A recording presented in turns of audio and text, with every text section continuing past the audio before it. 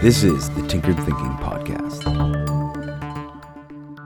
Episode 267, Starve Faster. What is the difference between an individual who says they're starving and someone who says they're fasting? Both are presumably in much the same state. They haven't eaten food in a while. The only difference is the intention and emotional disposition of each person.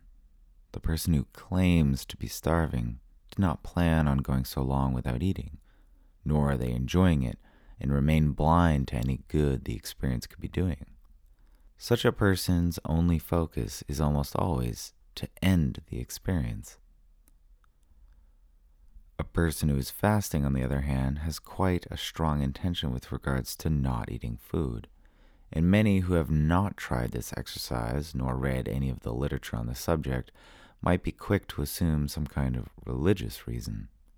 Because why wouldn't you eat some food if you have it available? Like many of the things that are good for us, the answer and the process of experiencing that answer is counterintuitive.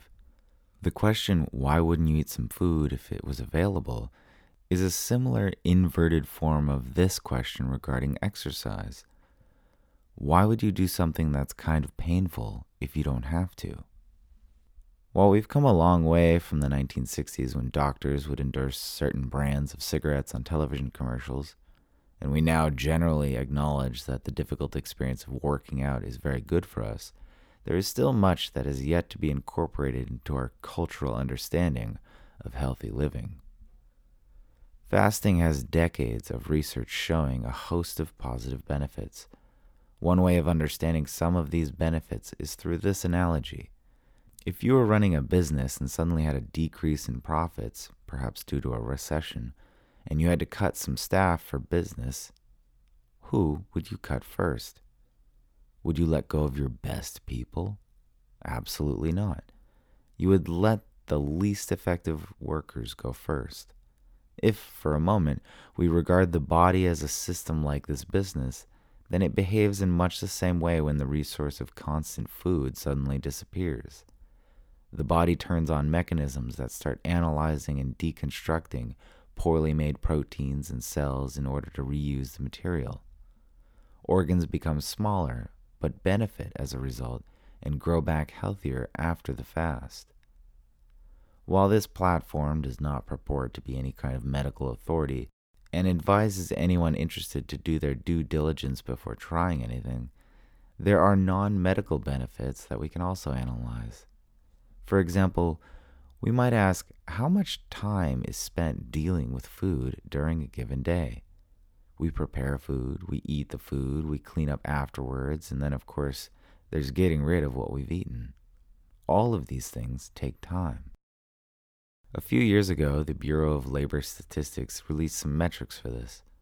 Apparently, during work days, a little over an hour is spent eating and just under 40 minutes is spent in food preparation and cleaning. For our purposes here, we'll lowball the number and say that an hour and a half is spent solely with regards to food each day. Fasting just one day a week would give us an extra 78 hours a year. That's more than 3 days. Imagine for a moment what you could do with 3 days. How many books could be read or projects started or finished? And of course, time is not the only thing we save. Without eating, less money is spent. And while the cost of a meal is going to vary greatly depending on location, eating habits, and whether we go out or cook at home, it's undeniable that the cost of between 50 and 150 meals is going to be substantial. And all of this comes with health benefits. Like anything, it's very difficult the first time it's attempted. Much like going to the gym after a long hiatus from physical activity, the beginning is very rough. But also like going to the gym, it gets easier, much easier every time we fast. And if fasts extend beyond a day, many people report increasing energy and mental clarity on the third day onwards. Further gifts of an underutilized practice. This practice also equips us more robustly for times when there are no good food options around. Perhaps we find ourselves at a conference that only has junk food. Having fasted a few times gives one a much greater chance of resisting the emotional logic that makes us give in. Instead, we know we can survive just fine for a few more hours, or even a few more days. While the wisdom of mothers and grandmothers is usually on point, their ubiquitous insistence that we eat pretty much all the time is perhaps an area where the wisdom falls short. Culturally, we have removed all restraint when it comes to food. We use food as emotional therapy far more than we do to nourish our bodies, and fasting can also be a way to remove this guilty vice and confront the reasons we wish to retreat into short-term pleasure more effectively. While there are loads of reasons to start playing around with fasting, whether it be intermittent fasting or longer fasts, it does well to remember the case of Angus Barbieri, who in 1965 fasted for 382 days, consuming only water, tea, coffee, and vitamins. At the beginning of his fast, he was 465 pounds, and a little over a year later, he was 180 pounds. The guy went more than a year without eating solid food. Just let that sink in today as you have your next craving and hear yourself say, "I'm starving." Chances are, if you can grab a love handle on your side, you aren't starving. You're either lacking in real nutrients or you're just addicted to the foods you've been eating. This is the Tinkered Thinking Podcast. Thank you so much for listening. If you find the Tinkered Thinking Podcast valuable, there are many ways you can support it. You can review it on iTunes.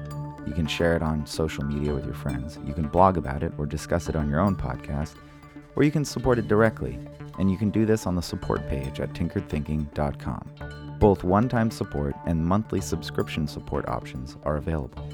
Thank you for your support of the show. It's listeners like you that make all of this possible. Any feedback or questions are always welcome, so feel free to reach out. And until tomorrow, remember to be careful about the context.